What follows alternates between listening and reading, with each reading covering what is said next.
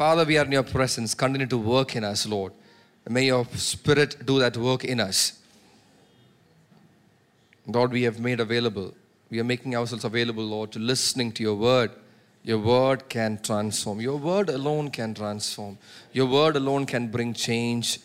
Your word alone can bring change. Only your word can bring change. Only your word can bring change. Lord, we ask of you this morning, your word will bring about a change. A change. Hallelujah. The double-edged sword be at work in our midst.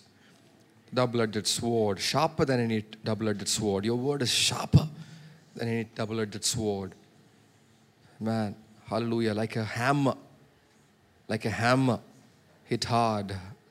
Hit us hard. Break us, Lord. Change us, transform us, mold us. Fashion us, Lord. Man, in Jesus' name we pray. Amen. Hallelujah. We are in the year of purification. And the Lord is doing a work. The word is coming to us. For those of you who are paying attention, God is speaking to us so clearly. We want to turn your attention to Revelation chapter 3. Let's go back to Revelation chapter 3, verses 14 to 17. To the angel of the church in Laodicea write, the Amen, the faithful and true witness, the beginning of the creation of God, says this, I know your deeds, that you are neither cold nor hot. I wish that you were cold or hot. So because you are lukewarm and neither hot nor cold, I will spit you out of my mouth. Because you say, I am rich and have become wealthy and have need of nothing. And you do not know that you are wretched and miserable and poor and blind and naked. I advise you to buy from me gold refined by fire, so that you may be rich, you may become rich, and white garments, so that you may clothe yourself, and that the shame of your nakedness will not be revealed. And eye salve to anoint your eyes, so that you may see. Those whom I love, I reprove and discipline. Can we say it together? This is God's word to you. Those whom I love, I reprove and discipline. One more time. Those whom God loves, He will reprove and discipline. Therefore be zealous and repent. Man, like the fact that Jesus put that word, zealous, before repentance. Therefore be zealous and repent. Behold, I stand at the door and knock. If anyone hears my voice and opens the door, I will come into him and will dine with him and he with me. Now we've been probably exposed or raised to a certain teaching which suggests that this particular scripture is to do with salvation, whereas the truth of the matter is it has nothing to do with salvation. It has to do with Christ communicating with the church. This is not about a person opening his heart to the Lord. No. This is a word of correction that has come. And along with that word of correction, Christ is telling the church, behold, I stand at the door and knock. Amen. If anyone hears my voice, giving my word, and opens the door, I will come into him and will dine with him and he with me. There is a reward in responding to God's word. There is a great reward in responding to God's word. The church must, as God's people, we must realize this. There is great reward. He cannot make it more plain than this. He cannot make it more plain than this. He gives a word of correction, a word of exhortation and correction and rebuke. And he tells them, the reason you are rebuked, the reason that you are disciplined is because I love you. And then he tells them, behold, I stand at the door and knock. I'm knocking at your door. With my word, I'm knocking at your door. You know, every time God's word comes to you, whether by preaching, whether by teaching, whether by your own meditation, whether by reminders, it is God knocking at the door of your heart. Amen. That you will give access to that word to come into your life. That you will give access to that word to work in your life. Amen. You must understand this. And it is erroneous for us to think that this scripture is about salvation. It is not about salvation. It is written to the church. Behold, I stand at the door and knock. It's also to do with the fact that He's near. Amen. The coming of the Lord is near. Behold, I stand at the door and knock. Remember the parable of the virgins. Amen. They heard. Some of them heard the knock. Some of them didn't. If anyone hears my voice and opens the door, I will come into him and will dine with him and he with me. He who overcomes, I will grant to him to sit down with me on my throne, as I also overcame and sat down with my Father on his throne. He who has an ear, let him hear what the Spirit says to the churches. Amen. He who has an ear, let him hear what the Spirit says to the churches. Every time you hear God's word, you should remember it's the Spirit speaking to you. It's the Holy Spirit speaking to you. It's not man's voice. It is the voice of God. It's the word of God coming to you. Amen. Hallelujah. And we must snap out of the comfort that thinking. Say thinking. You must snap out of the comfort by which you think it is a man speaking to you. It is not a man speaking to you. It's the voice of God coming to you. Man, God just needs a voice. He just needs vocal cords. He can use anybody. We see that in the Bible. Even donkeys were used for God to communicate. Amen. Hallelujah. He just needs a plain wall to communicate. He can write on a plain wall without any brush, any pen. Amen. He can do that if he wants to. Hallelujah. Man, he can thunder from heaven and communicate. Hallelujah. So it's a privilege that when you get to hear God's word. Somebody, hallelujah. Amen. Have a smile on your face. Consider the privilege. I was so glad that Sheila Mama, when she started today's service, when she prayed and exhorted us, she was exhorting and telling us, consider the privilege. Amen. Consider the blessedness of knowing Christ. Amen. Do you know who you are? Amen. The Christian ought to know who he is. Amen. Hallelujah. The biggest failure that you can ever have is your failure to recognize who you are in Christ. Amen. Who a Christian is. I've been trying to tell you the importance of hearing the Spirit of God, especially in the season that we are in. Hear what the Spirit of God is speaking to the churches. We are living in such a time in history. We are living in such a time in history where we cannot waste our time. We have to redeem the time. Amen. We have to redeem the time. We have to snap out of lethargy. We have to snap out of slackness. We have to come out of slackness. Amen. Everything that is holding us back, every thought that is holding us back, we must come out of it. Amen. It can be just a thought. You can think it's a harmless thought. But if it is holding you back, if it's causing you to be slack.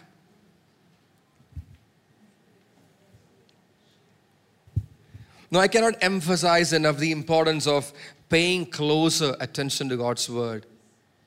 How do you pay closer attention?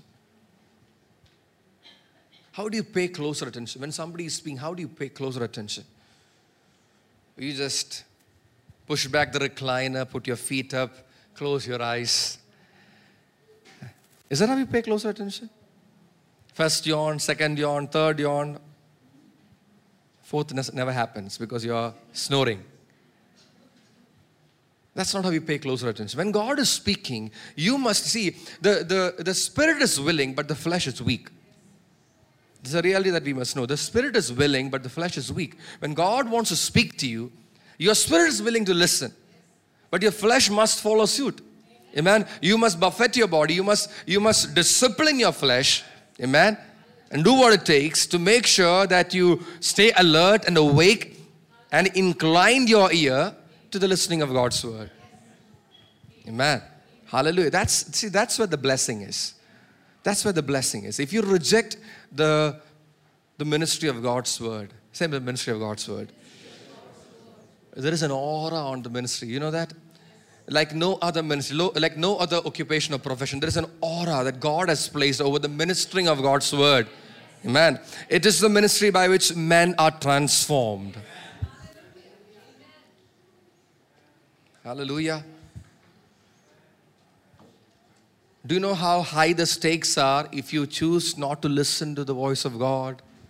Do you know that? How high the stakes are if you choose to ignore the voice of God? Now sometimes when we speak, maybe husband and wife, or maybe between friends, and you're speaking something so important, and the other person is very in a relaxation mode. Yeah. Then are you listening? Yeah, I'm listening. I'm just concentrating. I'm just listening. That does not work with God. Do you know that does not work with God? God knows. That's right. He knows the meditations of your heart. He knows that you're thinking about fish curry. He knows that. He knows what is going on in your heart. He knows what is troubling you. And even as Sister Sheila was ministering to us, I was reminded, how long does it take for a believer to be prepared to receive from God? You come into the house of God and there is the time of silence. There is this ambience of worship music being played and there are people praying. And then you get into that time of exhortation where the word of the Lord comes to us and encourages us to worship God and to be aware of the presence of God. And then you get into the time of worship. How long does it take for the believer to be alert? I was listening to somebody. A musician, okay. I'm not going to name the musician. I'm not going to say who he is. I just wanted to tell you, he's not it's an interview with a musician, not a Christian musician, but an acclaimed musician. And he said something so amazing, so profound, and it's incredible. So he comes from an era where, right now we have in-ears and we have proms or cues or the click is running and all. But that this person, this great musician that he is, he comes from an era, he started off his career in an era where none of these things were available. So the question was asked him, how do you, and he does not know how to read music. He does not know how to, transcribe music, write music. He does not know that. He just plays by the ear. But it's incredible. Okay, the names that he has played with will blow your mind. So he was asked, how do you manage to remember all this? He said, I am there in every beat. I choose to be there in every beat. I choose to be there in every measure. I choose to be there in every bar of the entire performance. When I'm on stage, I choose to be there every bar, every count, every subdivision of the click of the metronome, I am there. And then he said something. He said, after all, 2.5 hours is not a long time for us to do something like that. Incredible lesson. You should write down these things. 2.5 hours is not a long time for us to do something like that, to be so focused on one thing. I'm telling you, the devil is lying to you. The devil is lying to every human being on this earth and making us believe that we cannot pay attention to more than 5 minutes. It's a lie. It's a lie. Amen. He's trying to tune our brains. He's trying to condition our mind into thinking that we got to snap out, we got to switch off every now and then. It's a lie. Oh, somebody listen to me. Amen. Truth of the matter is, you can be there every single moment of your life. You can be involved with God, engaged with God. Amen. If there's a service that is going on, every second you can be so engaged. You can be at the edge of your seat. You can have your eyes wide open. Your posture can be so ready to receive from God.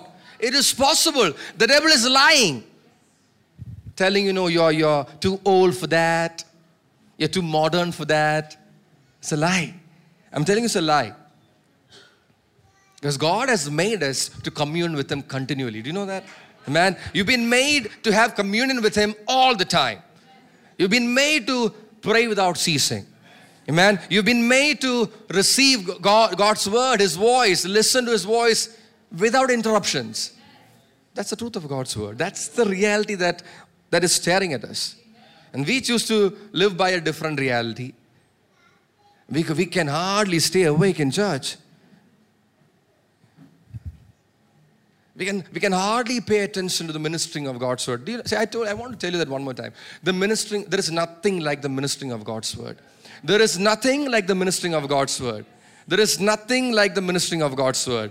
No Christian has made it in life without the ministering of God's word. Because the prayer that Jesus offered was, sanctify them in the truth. Your word is truth. That's how he prayed for you. There is no sanctification apart from the word of God. Hallelujah. Plus, okay, if that is not reason enough for you to pay attention to God's word, I can plus, say plus. All of you say plus. The Bible warns us of a time. The Bible warns us of a time where false Christs and false prophets and false teachers will try and deceive, if possible, even the elect. So that's at stake. You must understand, what are we playing with? What are we dealing with here? Jesus warned us of a time where the deceiver will try to deceive even the elect, if possible. I like the fact that he mentioned if possible. If possible. Because even for us to think, is it possible for the elect? The word is eklektos. Eklektos means the chosen ones. That's what it means. The chosen ones. Even if it is possible to deceive the chosen ones of God, that's the agenda of the devil right now. As you are dozing off, the devil has the agenda. He is completely alert and awake to this agenda. You know what it is? To deceive you, if possible. To catch you off guard, if possible. See, we must be informed of this. You cannot be ignorant of the schemes of the devil. Amen. Hallelujah. So,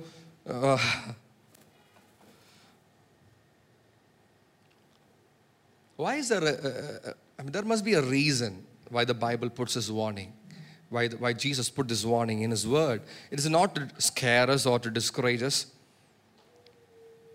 You don't have to lose your sleep brooding over the possibility, oh, will I be deceived by the devil? And you're getting shivers in the night. You're so scared. That's not the intention of God's Word coming to you. That's not the intention of any warning. And even when you see dreams, the intention is not to terrify you. And you had a dreaded dream. It's like a terrible dream that you had. You must know that it's not to terrify you. It's not to put you in a place of fear. Amen.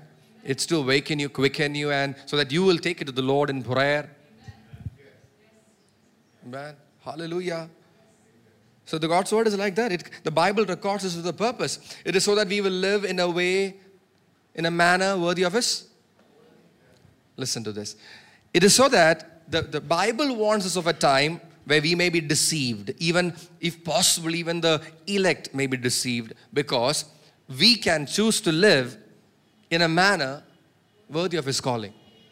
In a manner that we ought to live this life. Amen? It is so that we can choose to live not giving even a foothold to the devil.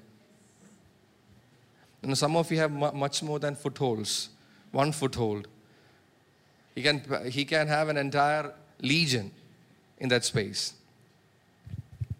It is so that we'll put on the full armor of God and we'll stand firm and know how to resist the devil on the evil day. That's why the instruction is there. That's why the warning is there. So don't take it lightly. Tell your neighbor, don't take it lightly. This warning must have effect in our life. It must have an effect in our life. Amen. And the Christian must choose to live with zero slackness. The slackness level in your life must be zero. Nil. No slackness. I'm not going to be slack about my life. I'm not going to be, see, the Lord has been ministering to me something this week. As I've been reminding me something. He told me that a person truly called by God can never fail by anyone or anybody. A person who is truly called by God cannot fail in the things that he is called to do because of anybody, because of anything that happens, because of circumstances, because of any human interference. Do you know that? Oh, that's not so convincing. Yes. Yeah, you're in deep thought. But that's the truth. A person truly called by God cannot fail in the things that he is called to do. Amen? because of any outside interference, because of sorry, anything else or anybody else. That's just the truth. Because the Bible talks about if God is for us. And the Bible talks about us, no weapon formed against us shall prosper. It is not poetic language. It is not poetic language. No weapon formed against us shall prosper. It is not poetry. It's not for us to wow. No. It is the truth. No weapon formed against you shall prosper. Every tongue that rises up in judgment against you, you shall condemn. This is the inheritance, say inheritance, of the saints of God. And for a Christian, it's much more than that. God is for you.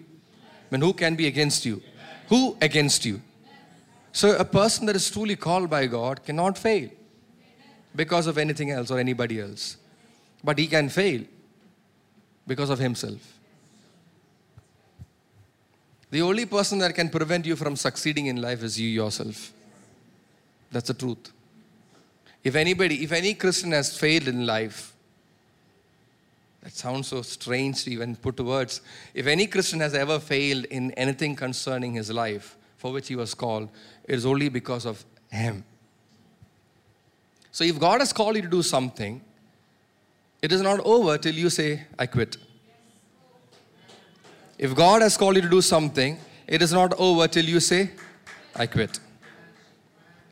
If God has called you to believe in God's word and expect a miracle and believe for a miracle, it is not over till you say, I quit. Whatever it is, it might be the biggest of impossibilities that you're looking at. It can look at, it's impossible. It cannot happen. But God said it will happen. Amen? And I'm telling you, it will not evade you till you decide, I don't want it. That's the reason why some of us have not received many things in life. Because we have decided not to have it.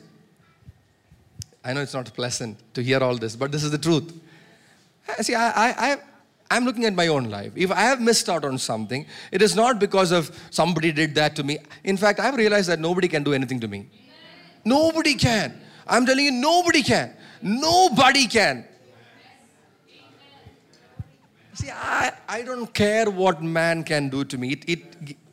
I don't care two hoots, frankly. I have absolutely no concern about what man can do. I've come out of that fear long time back. Amen. I don't care when people try to frighten me, try to provoke me, try to leave me and do all kinds of things. But this realization I must have. When I say I quit, it's over. Not because somebody else was not in favor, not because the situation was not in favor. It is because I choose, I quit.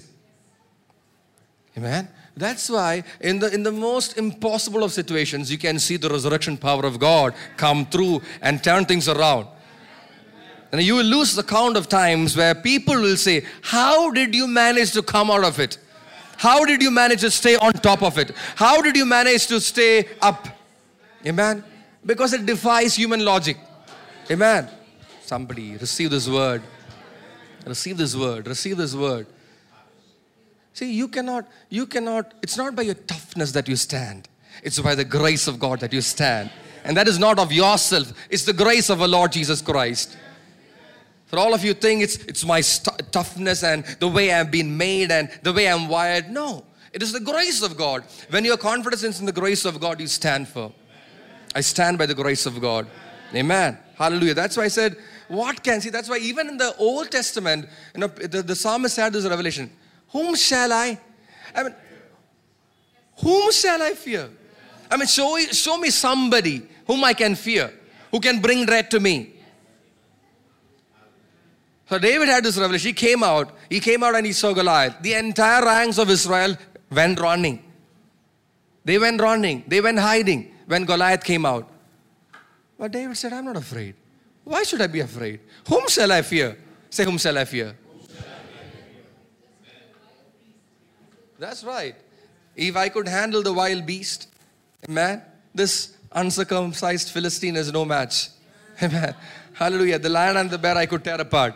Who is this guy? Amen. Who does he think he is? See, that must be your knowledge of God's word. Amen. The reminder of your identity in Christ. You have the Spirit of God in you. You have the Spirit of God in you. You've been called by God, anointed by God. Amen. Hallelujah. You've been set apart for something. Psalm 118. Can you put it up on the screen, please? 118 verses 6 and 7.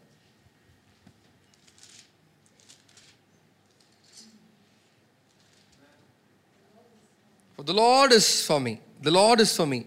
I will not fear. What can man do to me? Now, if you're afraid of man, every morning declare this. The Lord is for me. I will not fear. What can man do to me? What can man do to me? It doesn't matter who they are. It doesn't matter how many they are. It doesn't matter. None of those things matter. What can man? What can man? What can? Say man. Say man. Say man with that man. Say what can man do to me? Hallelujah. Because God, say God is for me. The next verse also. The Lord is for me among those who help me. Hallelujah. Amen. The Lord is for me among those who help me. Amen. He will strengthen the hands of those who will help you. He will strengthen the hands of those who will help you. He will give voice to those who want to give counsel to you. Amen. Therefore I shall look with satisfaction. Say satisfaction. I will look with satisfaction on those who hate me. Those who hate you, those who are jealous about you, you will look with satisfaction. Amen. Hallelujah. Confess this over your life. And confess. Say it will make you the most composed person on earth. And you will be moved by nothing. You will be moved by nothing. I will be satisfied. Amen. I will be satisfied. Amen. That's right. Mount Zion you are. Immovable. Steadfast.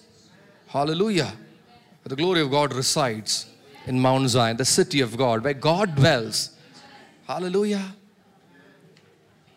Thank you, Jesus. Hallelujah. Only you can make you fail. Only you can make you fail. Not the devil. Say not the devil. Not the demons. Not your friends or your foes. Only you can make you fail. So stop blaming it on, oh, avan ennodu adu cheyidu, aval ennodu ingane cheyidu. You must resign from that. Wow, you know what he did to me? You know how dare, with all that he did to that person, how could he do that to me? How ungrateful he was. When I was there for him in the lowest of his lows. But when I needed him, he was not there. Doesn't matter. The Lord is for me. The Lord is for me. What can man do to me? What can man's absence of presence do to me? It does not make any difference. Amen. Because the Lord will strengthen the hands of those who help me. Amen. The favor of the Lord is upon those who will help me. Amen. I will bless those who bless you. See, that's the promise of Abraham. That's your promise. That's the reality in which you're living. I will bless. Even now, every government that has favored the church has prospered. Amen. Every government that has favored the church has prospered. Every ruler that has favored the church has been honored. Man, that's the truth of God's word. That's just the way it is. Hallelujah. Thank you, Jesus. Don't prevent your success. Tell your neighbor, don't prevent your success. Don't rob yourself of your divine destiny. You have a divine destiny to fulfill. Only you can rob yourself of this. Hallelujah. When you believe in the wrong things, when you pay attention, see, everything happens when you pay attention to something else. See, why did the fall happen? The fall happened because Adam paid attention, or Eve paid attention to, that's right, who told you? You when you pay attention to something else, that's when the fall happens. Don't pay attention to anybody else. He who has an ear, let him hear what the... See, this is what God is speaking to you. He who has an ear. If you are a part of a church, if you're part of the church of the living God, if you have an ear, hear what the Spirit of God is speaking to you. Amen. Don't pay attention to the media. Don't pay attention to the nonsense of this world. Don't pay attention to the experts. Don't pay attention to anybody else. Pay attention to the Spirit of God. Amen. Hallelujah. That's exactly why we must submit to the teaching of God's word.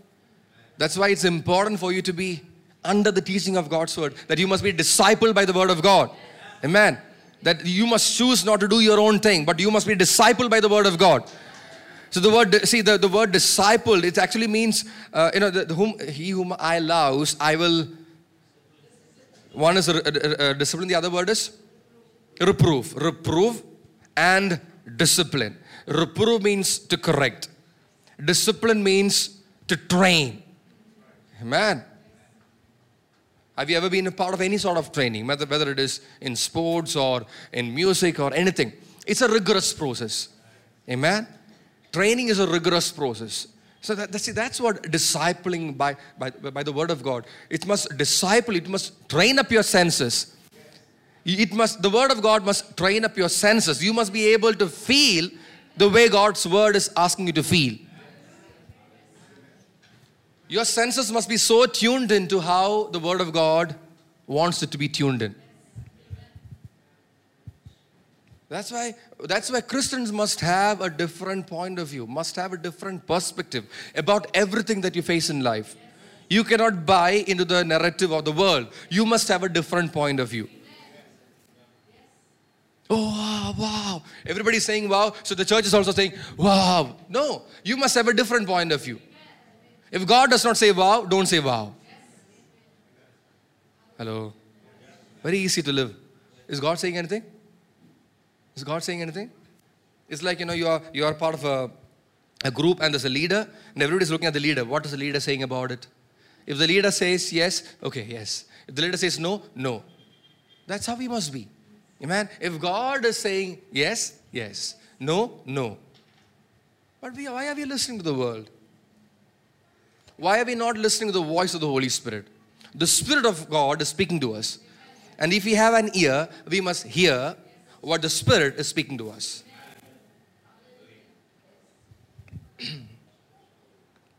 Hallelujah. Listen to God's word. Tell your neighbor, listen to God's word. All the kids say, listen to God's word. Say loudly, say, listen to God's word. Tell the uncles, aunties, appas, ammas, tell them, listen to God's word. See, they have a voice. Listen to God's word. The kids are teaching us. Listen to God's word. Man, listen to God's word. Pay attention to God's word. Amen. When God's word is being taught, listen, listen, listen. There's nothing more important than that. There is nothing more important than the teaching of God's word. Amen. Listen to God's word.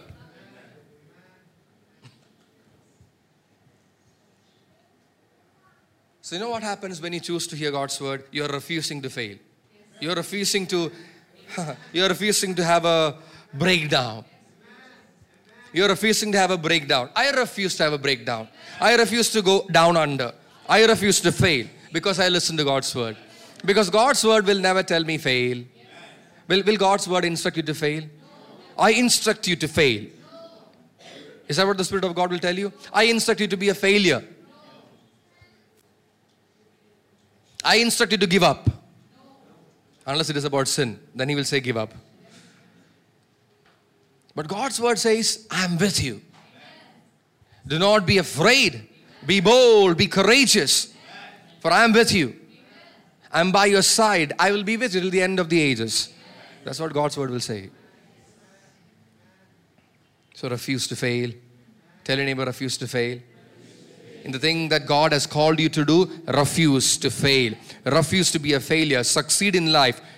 If you pay attention to God's word, you'll succeed in life. Do not turn away from it to the left or to the right. Do not turn from it to the left or to the right. But meditate on it day and night.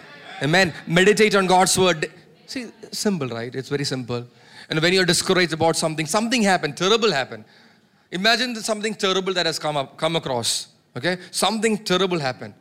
Instead of paying attention to what has happened, Pay attention to what God is speaking about that situation.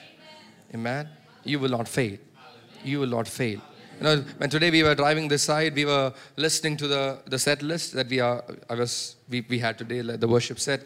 Then at the end of the set list, it changed and went to the next song. The next song was one of my favorite songs. On Christ the solid rock I stand. All other ground is sinking sand. All other ground is sinking sand. Everything else is sinking. Everything else is sinking. Everything else is sinking. Man, it might look tough. It might look so important, so popular, flashy. But I want to tell you, everything else will sink.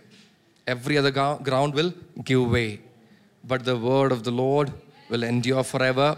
It is steadfast under your feet. It will not give way. Amen. And a wise man, like I said last week, a wise man will choose to build his life upon this word. Hallelujah. Let's read from verse 14 onwards. To the angel of the church in Laodicea write, the Amen, the faithful and true witness, the beginning of the creation of God, says this, I know your deeds. I know your deeds. It's not your teacher saying this. It's not your class teacher. It's not your boss. It's the God of the universe, the one who made you, is telling you, I know your deeds. That one line, that opening line itself must cause you to be on your knees, trembling. I know your deeds. I know your deeds. God says this. I know your deeds. Look at the description. The Amen, the faithful and true witness. He is ruling out everybody else. Not the media, not, like I said, the counselors, the rulers of this world. He's saying, the Amen, the faithful and true witness, the beginning of the creation of God. Jesus Christ himself says this, I know your deeds. I know what you're doing. I know what you've done. I know what you're doing. I know what you're up to. That you are neither cold nor hot. I wish that you are cold or hot. So because you are lukewarm and neither hot nor cold, I will spit you out of my mouth. This is what Jesus Christ is telling the church of Laodicea. I know your deeds. I know your works. I'm aware of your efforts. Say efforts. Say works. Say toil. That's what the word means. The word that is used there, I think the word is called ergon. It means efforts. It means toil.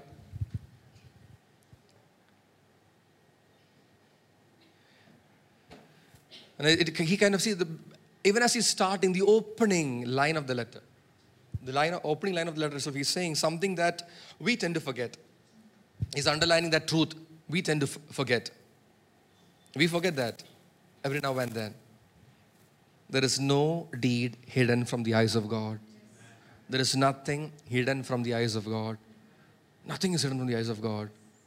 See, that's why the confidence with which Jesus said, you will by no means lose your reward. For what?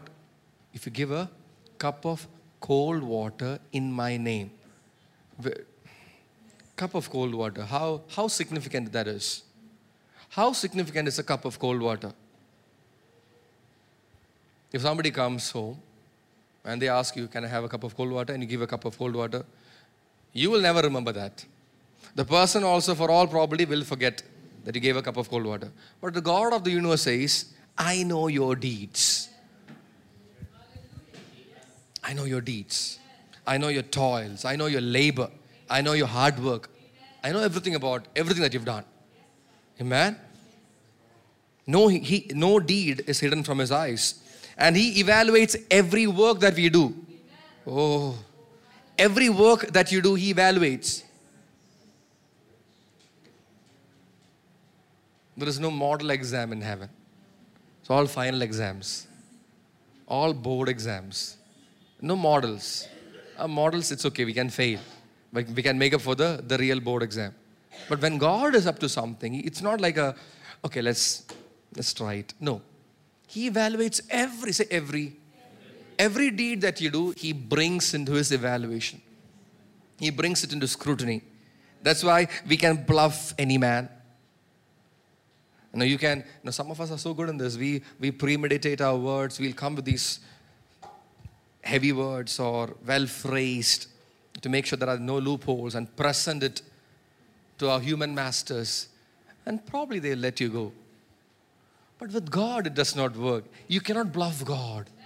Do you know that? You just cannot bluff God. God sees all things, knows all things.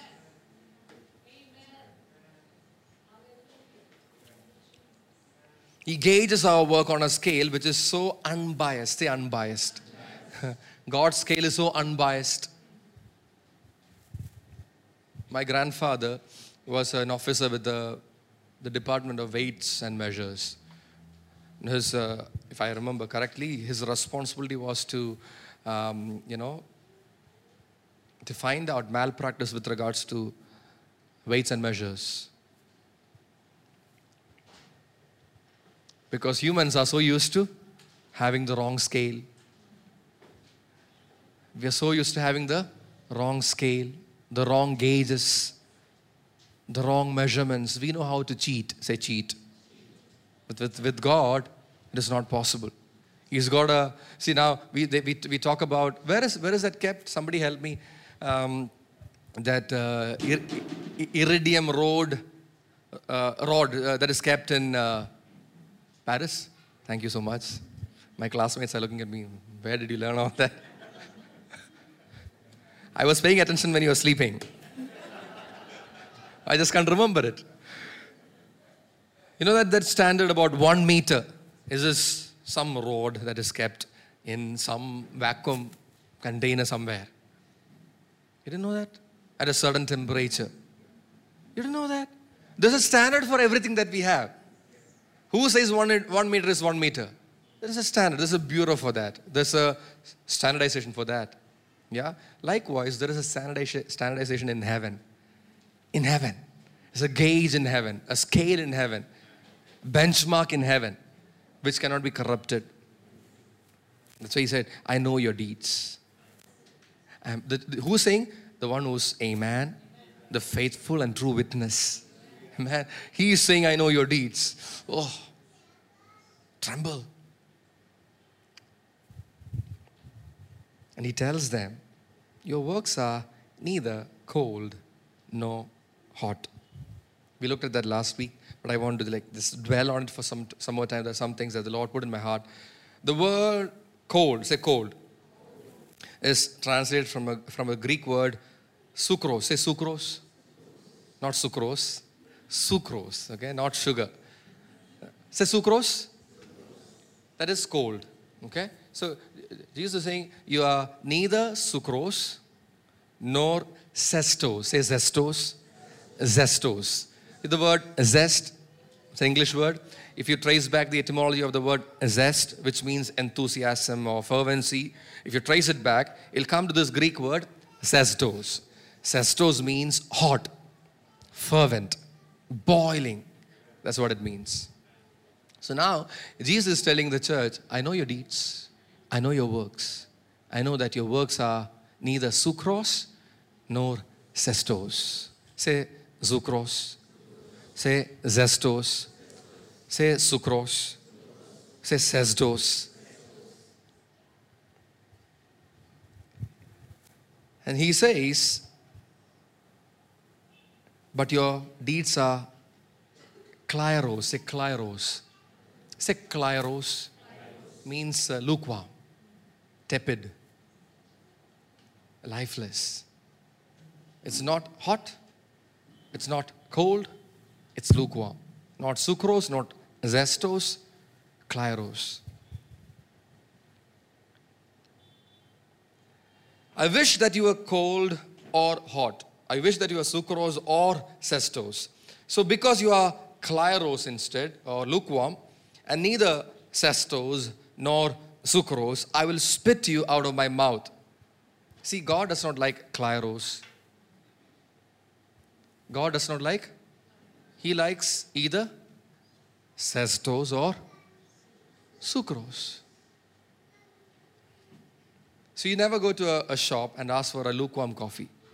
Either hot coffee or cold coffee. Because your taste buds are not tuned in to enjoy something lukewarm. It must either be hot water or cold water. Or hot coffee or cold coffee. I don't know about cold tea. Cold tea, okay. There are fans of cold tea also. Huh? Iced tea, oh, that's right. I forgot that. Thank you, Debbie. So Jesus is saying, I don't like the fact that you are lukewarm. You are Klyros. I wish that you were Zestos or Psuchros. But the fact that you are lukewarm, Klyros, I just want to spit you out of my mouth. I told you about a little bit of geography, a little bit of history here. We're talking about the Laodicean church. And geographically, it is just a few miles from Colossae, and a few miles from Hierapolis. Okay? These two cities are mentioned in the book of Colossians, in the epistle to Colossians. All these three cities are mentioned. Colossae is mentioned because it is written to the church in Colossae. The Laodicea is mentioned because it's a neighboring city. Hierapolis is mentioned because it's again a neighboring city. And remember, when Jesus wrote this letter or sent this letter through the angel, through the messenger, through John, this was what he was trying to refer to. That just a few miles away there is Colossae, and they have cold streams flowing down the mountains. Just a few miles on the other side you have Hierapolis, and there are these natural hot springs. Say cold. How many of you like cold water? I like cold water. What does it do to you when you drink a cup of cold water? Say it is refreshing. I wish you were refreshing. I wish your works were refreshing. Or I wish your work was hot. Say hot. Hot springs. Huh? Passionate, yes. It also is referring to healing. Healing, say healing. The hot springs are known for bringing healing. I wish you had either you were refreshing or you were healing. Your works are neither refreshing nor healing. There's no passion. There's no purpose. See, what was Christ referring to when he is sending this rebuke to the church? There is no purpose. Your works, you have a lot of works. And I gauge your works. I know your works. I know your deeds. But your deeds have no purpose. It is neither there nor here. And you're trying to just mug up something. You're just trying to do something and trying to present it to me saying that these are our works. It does not stand the test of heaven. Because there is no divine purpose in what you do. It's a divine purpose. It's a divine purpose. If you were hot, it was purposeful. It can bring healing to people. If you were cold, it could have brought refreshing to people. But you are neither hot nor cold. You are in between, lukewarm. And all that is, that the only use there is to spit you out because you're useless. When your work is disconnected from the purpose of heaven, it becomes useless. When what you do is disconnected or disengaged from the purpose of God, from the purpose of heaven, it loses life. It becomes tepid, it becomes lukewarm. Huh? That's right, salt. We heard about saltless. We had that illustration about salt. How many of you tried that? 1 tablespoon or one. By the way, Michael, are you okay? He played drums today, so that means he's okay. He was instructed to, yeah, you're okay? Yeah? You did that experiment. Handful of salt? No. Teaspoon of salt? I mean, he said either teaspoon or tablespoon.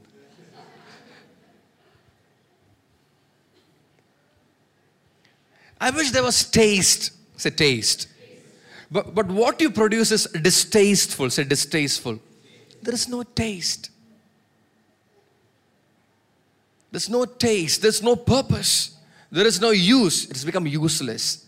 You have a lot of works. You have a lot of deeds. I know all your deeds. I know your toil. I know your labor.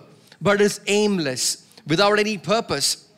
I wish you were like the streams of Koshy, which brought refreshment. Or I wish you were like the hot springs of Hierapolis, brought healing. But your works is not valid. Say Psuchros. Say Zestos. Say divine purpose.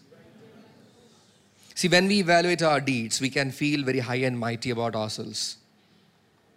When we, say we. Sometimes, teachers will say, okay, do this exam. And then to your consolation or to your relief, that's the word, relief. To your relief, she will say at the end of the exam, you can evaluate by yourself. Feels so good. Because nobody can give you marks like yourself. So when you put evaluation to your deeds, you can be very corrupted. Say corrupted. You can be very biased. Your own evaluation of your work can be very biased.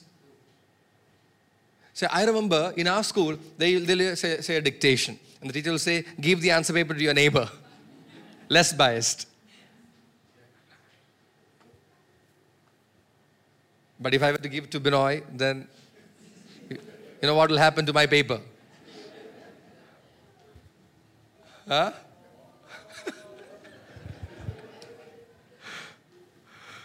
Hallelujah.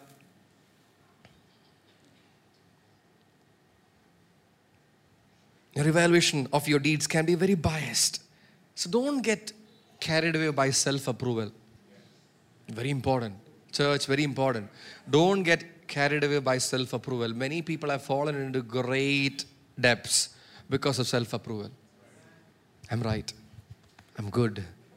I'm right. I'm always right. I never go wrong. Self-approval. Self-approval. Self-validation.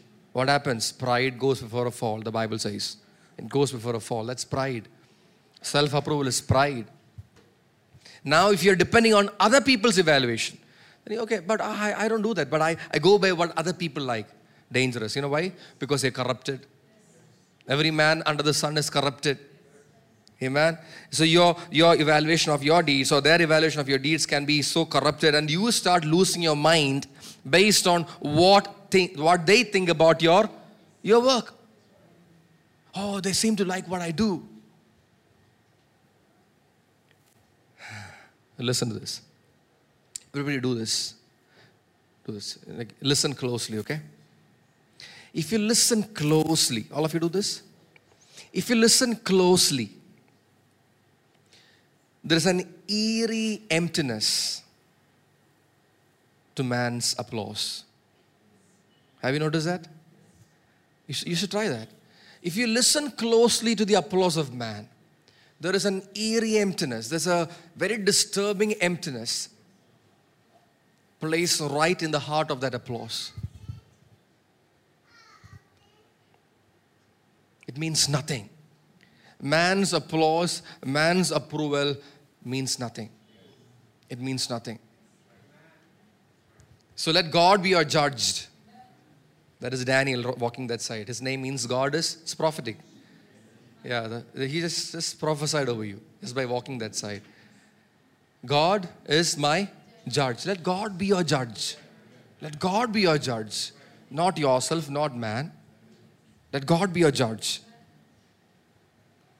What does God think about your work? What does God think about your toil? What does God think about your labor? How does God evaluate things? Amen? See, listen, what do you live for? What do you live for? Think about it. What do you live for? What are you living for? Are you living for man's appreciation? Are you living for man's appreciation? Are you living for that small tuck, tuck, tuck, tuck, tuck, tuck, tuck over? But in every tuck there is that emptiness. But in every clap there is that emptiness. When it fades, that emptiness will... You didn't know that? After they clap one round of applause, between there is emptiness. Okay? And when the applause fades, what remains? Emptiness. What are you living for? Are you living for man's applause? Are you living for man's applause? Are you living to hear the applause of man, the clap of man? Live for the applause of God. It never stops. It never stops. The applause of God never stops. The applause of God never stops. The commendation from God never stops. The approval of God never stops. That's why the Bible talks about present yourself as a workman. Approved. Say approved. By whom? By God. You must strive to be present as a workman approved by God. You must be approved by God. Not approved by man, approved by God. So what are you living for? I still didn't get an answer. What are you living for? Are you living for man's applause? Are you living for the like button? Are you living for the like button? See, the well done of God is better than the like button of man. Do you know that? You must know that.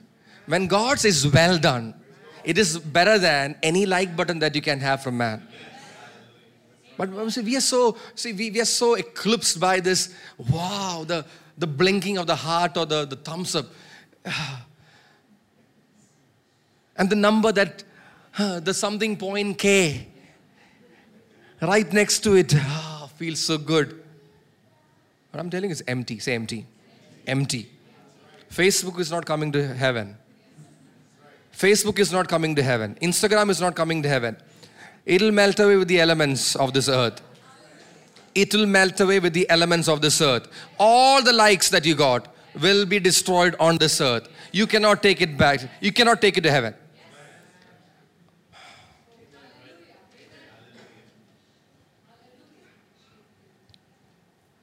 See, you got to live for something bigger than all these things. Start living for something bigger than all these things. Start living for something more than money. You think money is big. Money is not big. I'm telling you, it's not big. It's here today, gone tomorrow. It's not big. That's why you see the richest of man having the most miserable of lives. You know why? Because money is nothing. It's just a vanity. It's nothing. So start living for something more than money. Start living for something more than riches. Start living for something more than luxury. Start living for something more than a job. Start living for something more than the appreciation of man. Something bigger than these things. Something greater than these things. Something eternal, not temporal. These things are temporal. I'm telling you, your wealth is temporal. Your riches on this earth are temporal. Your salary is temporal. Your promotion is temporal. All these things will cease. It will stop. You cannot take it to heaven. That's why Jesus asked, what will it profit a man? Even if he gains the whole world. Don't live for the whole world. Live for something greater than the whole world. Something greater. You must have a passion for something greater. Something greater. How long will you waste your life on things which are so inferior to these things? Live for something greater than yourself. It's all about you. It's all about me. Me. Who are you? I like what you said in the morning. Say, zilch. Zilch. You didn't hear that? You said that, right? Without Jesus, you are zilch. Nothing. Zero. Nothing. Man, start living for something bigger than something eternal. See, that's why, last week we considered that I told you this. The disciples were asked, okay, so what about you? All those people left. All those many disciples who followed me, they all left. Do you also want to go somewhere? Peter said, on behalf of the 12, he said, to whom can we go? To whom can we go? Because we have not found anybody greater than you. Man, Because we have chosen to live for something greater, something bigger than all the people that we've seen on this world. And you are that person. Hallelujah. In your small brain. See, the brain is pretty small. Your brain is pretty small. You can hold your brain in, I don't know, in one hand, but both the palms together, surely. But I remember again, in biology class, they used to teach us, no? The size of the brain and the size of heart. Heart, okay. Midhu was like, where did you learn all this? I was a good student, Midhu.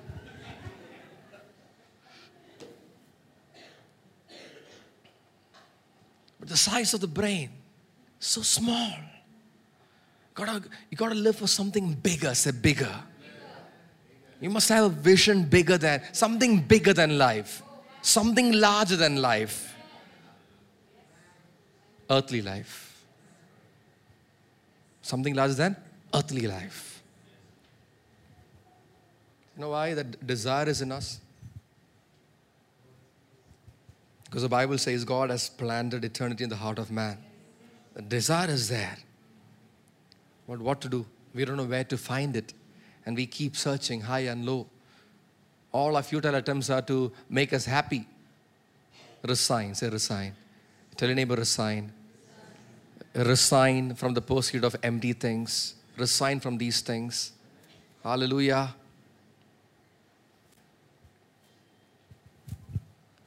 Live for the cause of the gospel of Jesus Christ. Every single day. Every single day. I was sitting in the front, just sitting down, just ministering to the Lord in other tongues. I was just praying in tongues. And the Lord put this thought in my heart. What a privilege is it? What a privilege. What a great privilege is it to even do the smallest of things. And I was looking at the cables. I was looking at the things that I could see in front of me. Just to do this in church for the Lord. What a privilege that is. What a great privilege that is. Because I'm not living for myself. I'm not doing it for myself. I'm doing it for the Lord. Somebody bigger than me. The cause of the cross. The cause of the gospel of Jesus Christ. What's your boast in life? Let your boast be in the cross of our Lord Jesus Christ. Amen. So Jesus Christ says, I know your deeds. I know everything about your works. Will Jesus say that about you? Lukewarm?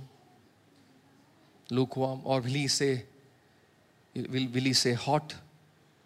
Cold? You have a purpose. You have fulfilled your purpose. I meant you to be hot in the kingdom. I meant you to be Zestos in the kingdom.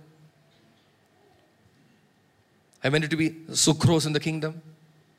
And you are that. I know your deeds. Your works align with your calling. You're not swayed by the trend. You're not swayed by the trend. You're not swayed by the applause of man. You're not swayed by the popularity that you'll get amongst men. See, listen to this. We serve a God who can see beyond the hype. The God that we serve can see beyond the hype. Man is very good in making hype. Hype. God does not. He can see beyond the hype. He does not fall for any hype.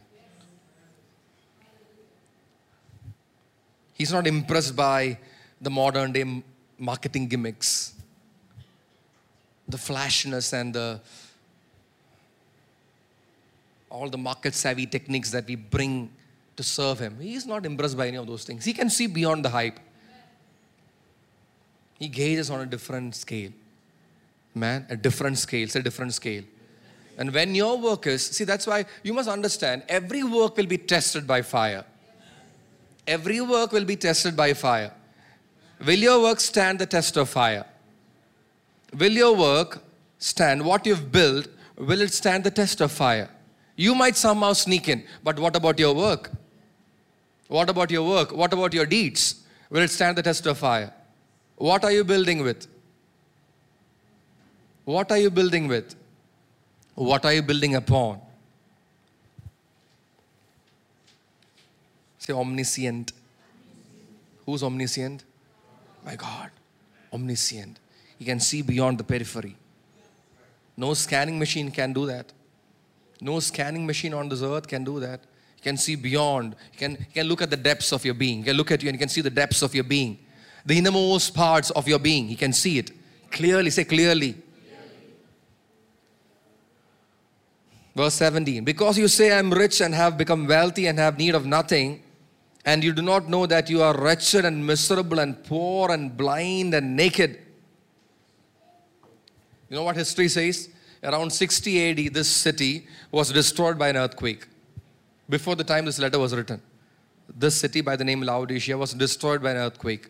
So the Roman government offered, okay, we can help you rebuild your city. The people of the city said, no need. We are rich. We have wealth. We can rebuild on our own. We don't need your assistance. That's what history says. It's recorded in the books of history. So when Jesus wrote this letter, and he's saying, you say, just like the people of that city, the church in that city is saying the same thing.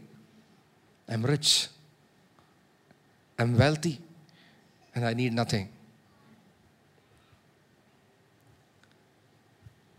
The spiritual condition of that church had so much common with the culture of that land. Have we got so much common with the culture of the land? Your spiritual condition, does it have so much in common with the culture of the land that we're living in? And throughout this letter, he's warning. You have embraced the trend. You have embraced the culture, the thought process of this land. So when he's saying that you are not hot, you're not cold, you're lukewarm. Why? Because your culture has accommodated lukewarm water. I told you, the water that comes into the city was through pipes. And by the time it reaches the city, whether it was coming from a hot source or a cold source, by the time it reaches the city of Laodicea, it will become lukewarm. Your culture is such that you accommodate everything lukewarm. And now that culture of the land has come into the church, because in the church you are neither hot nor cold, you are lukewarm. So the church in a city cannot behave like the city. The church in our country cannot behave like the country. The church in the world cannot behave like the world.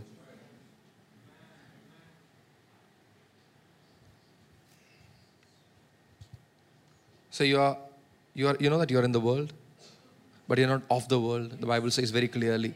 We are in the world, but we are not of the world. Yes, we are a city, but we are a city on a hill. Amen. We're not like any other city. We're a city on a hill. We live on this earth, but we are the salt. Says salt. Salt of the earth. We give taste. We give flavor. We preserve. You're not of the world. You are the light of the world. You are not of the world. You are in the world, but you're not of the world. You are in the world, but you're not of the world, but you are the light of the world. Amen. Stop living like the world. Stop living like the world. Stop living like the world. Stop thinking like the world. Stop behaving like the world. The unwritten motto of this city, if I can put it, if you can use some creativity to put this, the unwritten motto of the city of Laodicea would have been like this: I am rich and have become wealthy and have need of nothing. Just think about it. This city will, this is the boast of the city, the motto of the city. I am rich, become wealthy, I have need of nothing. Because that is echoed in the pages of history. I just told you. We don't need any help. We can help. We can help. There are many people in the church today living like that. We don't need any help. Don't step on my toes. Don't come to me with your counsel. I know how to manage things on my own. See, that's a very dangerous place. I want to warn you, it's a dangerous place. Now you thrive because you're planted in the house of God. It's a planting. Say planting. It's not your presence in the house. It's your planting in the house. Amen. It's your nourishment that comes to you. It's the nourishing that comes to you that builds you, that makes you grow.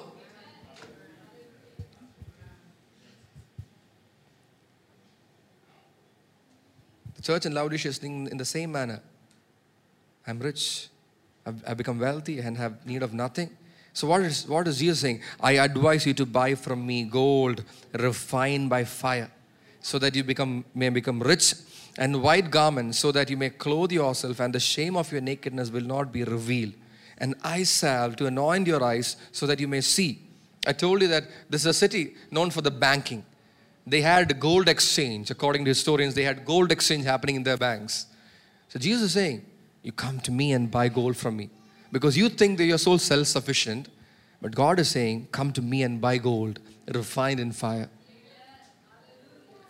And then I told you that this is also the hub of the textile industry, the center of textile industry, especially famous for a special, intricately patterned color tunic. And I've written down the name somewhere. Tremata. The name of this tunic is tremata. It is made out of black wool, spun into dark yarn, and added with yarn dyed with other colors. So Laodicea was nicknamed, the nickname for Laodicea was Trematria, because they were famous for tremata. What are you famous for? What's your nickname? What's your nickname? They were nicknamed Tremataria, this city, because what was available there? Tremata was available there, a tunic, a special tunic. What is available in you? What is available in you, church? What are you famous for? Do people draw near to you to receive Christ? Why would people come to you to receive God's word? What are you famous for? What's your nickname? You're famous for your skills, your abilities, your giftings, your wealth, your job, your business, your products. Are you famous for Jesus? Are you famous for Jesus? Now, see, one thing that really concerns me is when people who claim to be believers have friends who don't know that that person is a believer. One of the first signs of you becoming a believer is your friends leaving you because you're a believer.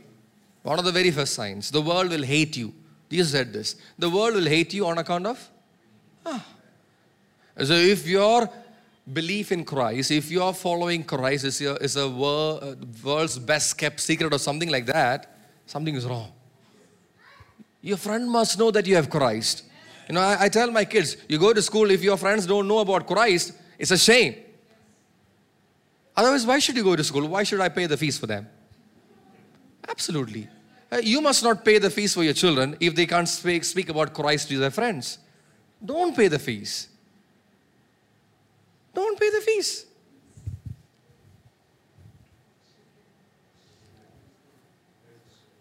That's where it is.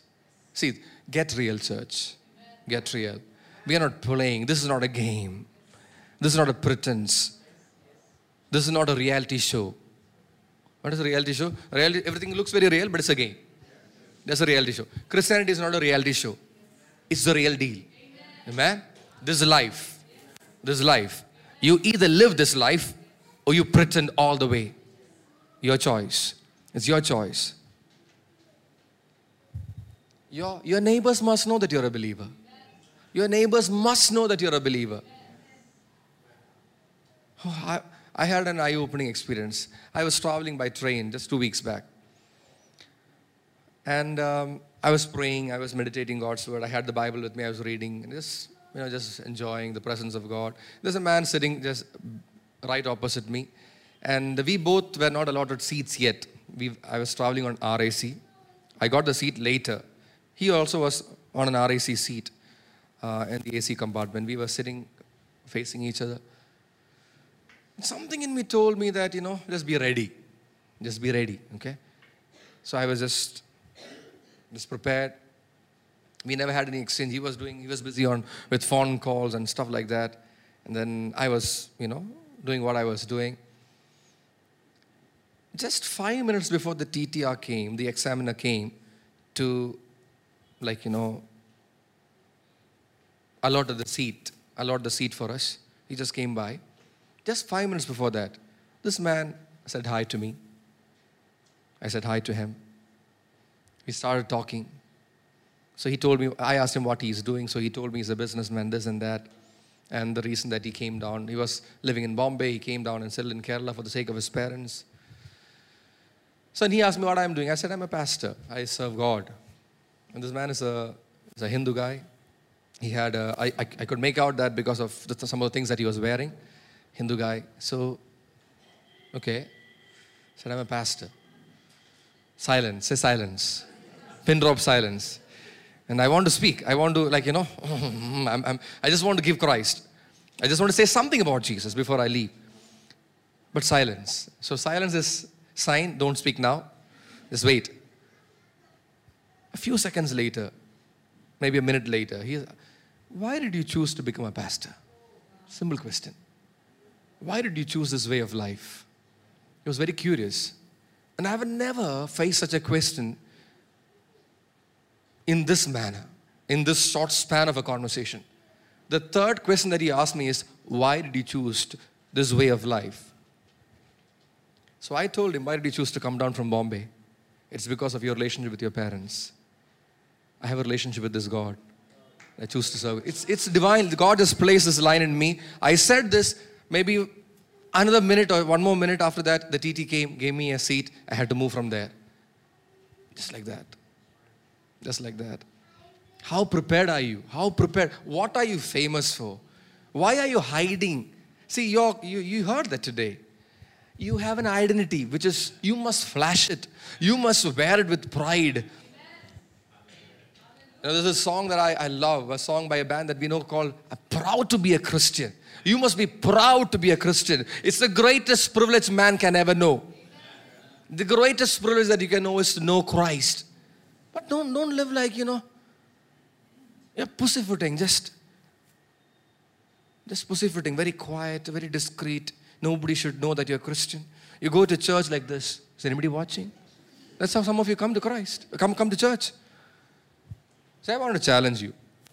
If you're a real Christian, this is what you must do. Every month, bring one person to church. How many of you can take up that challenge? Or try to bring one person to church every month. That's a real evangelist. Fulfill your ministry. I want to challenge you. Man, you go to the gym. Go back to the gym. I send you, commission you, go back to the gym. Get some people. Where's the other guy? Why are you going to the gym?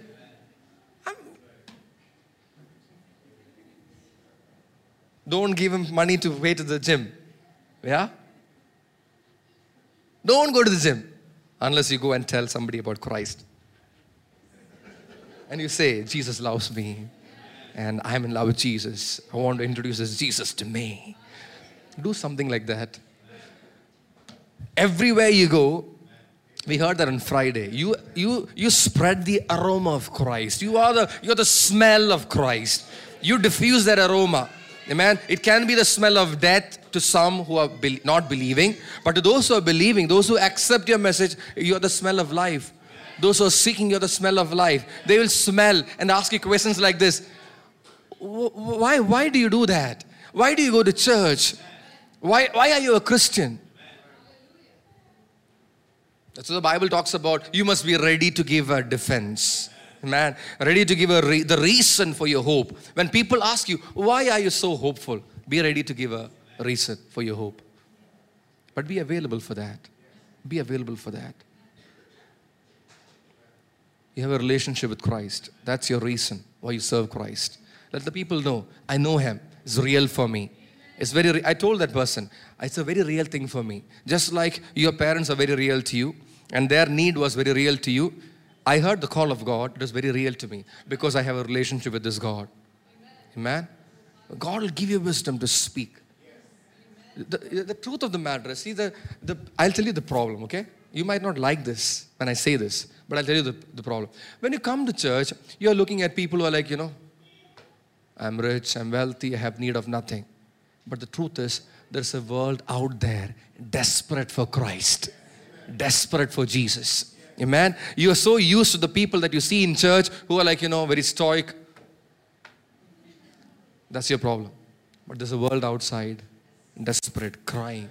And I'm telling you, the Spirit of God is going to do such a work through us, amongst us. The hungry are going to come in. The downtrodden are going to come in. The broken are going to come in. The wounded are going to come in. And those who are oppressed, those who are possessed and in curse and are living in such a curse, they're going to come in. Amen. And the church is going to stand up and minister salvation, declare the word of God to them.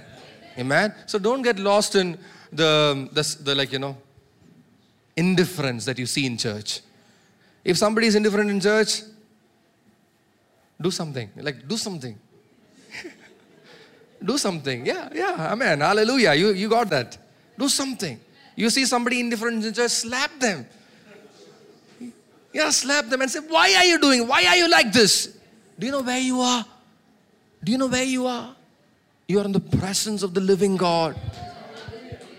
Presence of the living God. You're the presence of the one who gave it all for you. How can you be so indifferent? Hallelujah. Say we have to change. Man, because the letter can come anytime. The letter can come anytime. You think about that, a letter coming from Jesus. Just think about it. A letter coming to Jesus, signed and sealed by Jesus, coming. It comes to the pastor. I will be the first person to open and read. That dread gives me dreads. Then I have to read it to you also. Even more dreadful. So let's change. When the letter comes, let it be a good letter. A letter that will fill with joy. Amen. And comfort. Hallelujah. Praise God. Praise God. Praise God. Let's discard everything that is. See the pride. Let's not pretend before this God. I'm rich, I'm wealthy, I have need for nothing. You're wrong. You need Him. All the time you need Him. You need Him. Amen. Hallelujah. You need this salvation. You need His grace. Amen. You need His blood. You need the angels of God. You need the word of God above everything else. So don't pretend like you're all sorted. You're not sorted, amen, unless you are living by God's word. You're not sorted unless you're living by God's word. Amen. This will sort out your life. This will sort out. Pay attention to the word of God. Pay attention to the word of God. This will sort out your life. Amen. It'll give you a future and a hope. Amen.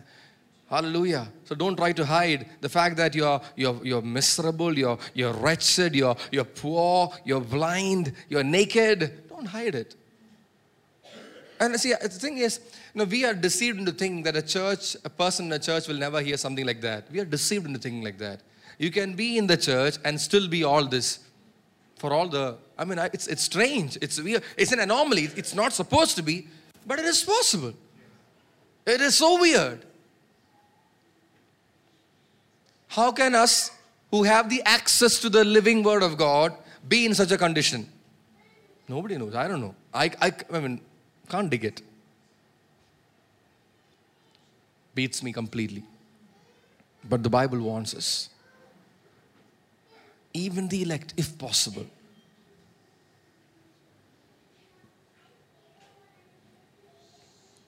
Let people come to you. Let people come to you for Jesus. Let people come to you for peace. Let people come to you for joy. Let people come to you for health and healing. Let people come to you. Let people be drawn because you're a light. Because you're a light. Amen. Not for a tunic. Not for a tunic. Which is, not for a medicine. See, medicine. Paracetamol undo. They come to you for they should be coming to you for prayer. Can you pray? I'm sick. See, the church here was living in a city which is known for the pharma industry. They had a certain powder. I was reading that about this place. A certain powder which was used to make a compound to treat eye diseases. So that's why you are saying you have everything. You have your tunic, tremata. You have your powder for your eye diseases. You have the gold in the bank. You have need of nothing. And Jesus says, those things are going to melt away. Those things will not stand. Buy from me gold, refined by fire. Amen? And be clothed with righteousness. White garment. The garment that you have is black. In fact, that is black. It's black wool. But the garment that I'm going to give you is white. pure linen, white. Amen. Hallelujah. And you have things to treat your eyes, but your spiritual eyes will still remain closed. But I have something to give you to open your spiritual eyes. Eye salve to anoint your eyes that you can see things in the spirit. Hallelujah. Thank you, Jesus. Change. Repent. Say repent. Be zealous and repent. Be zealous and repent. Be zealous and repent.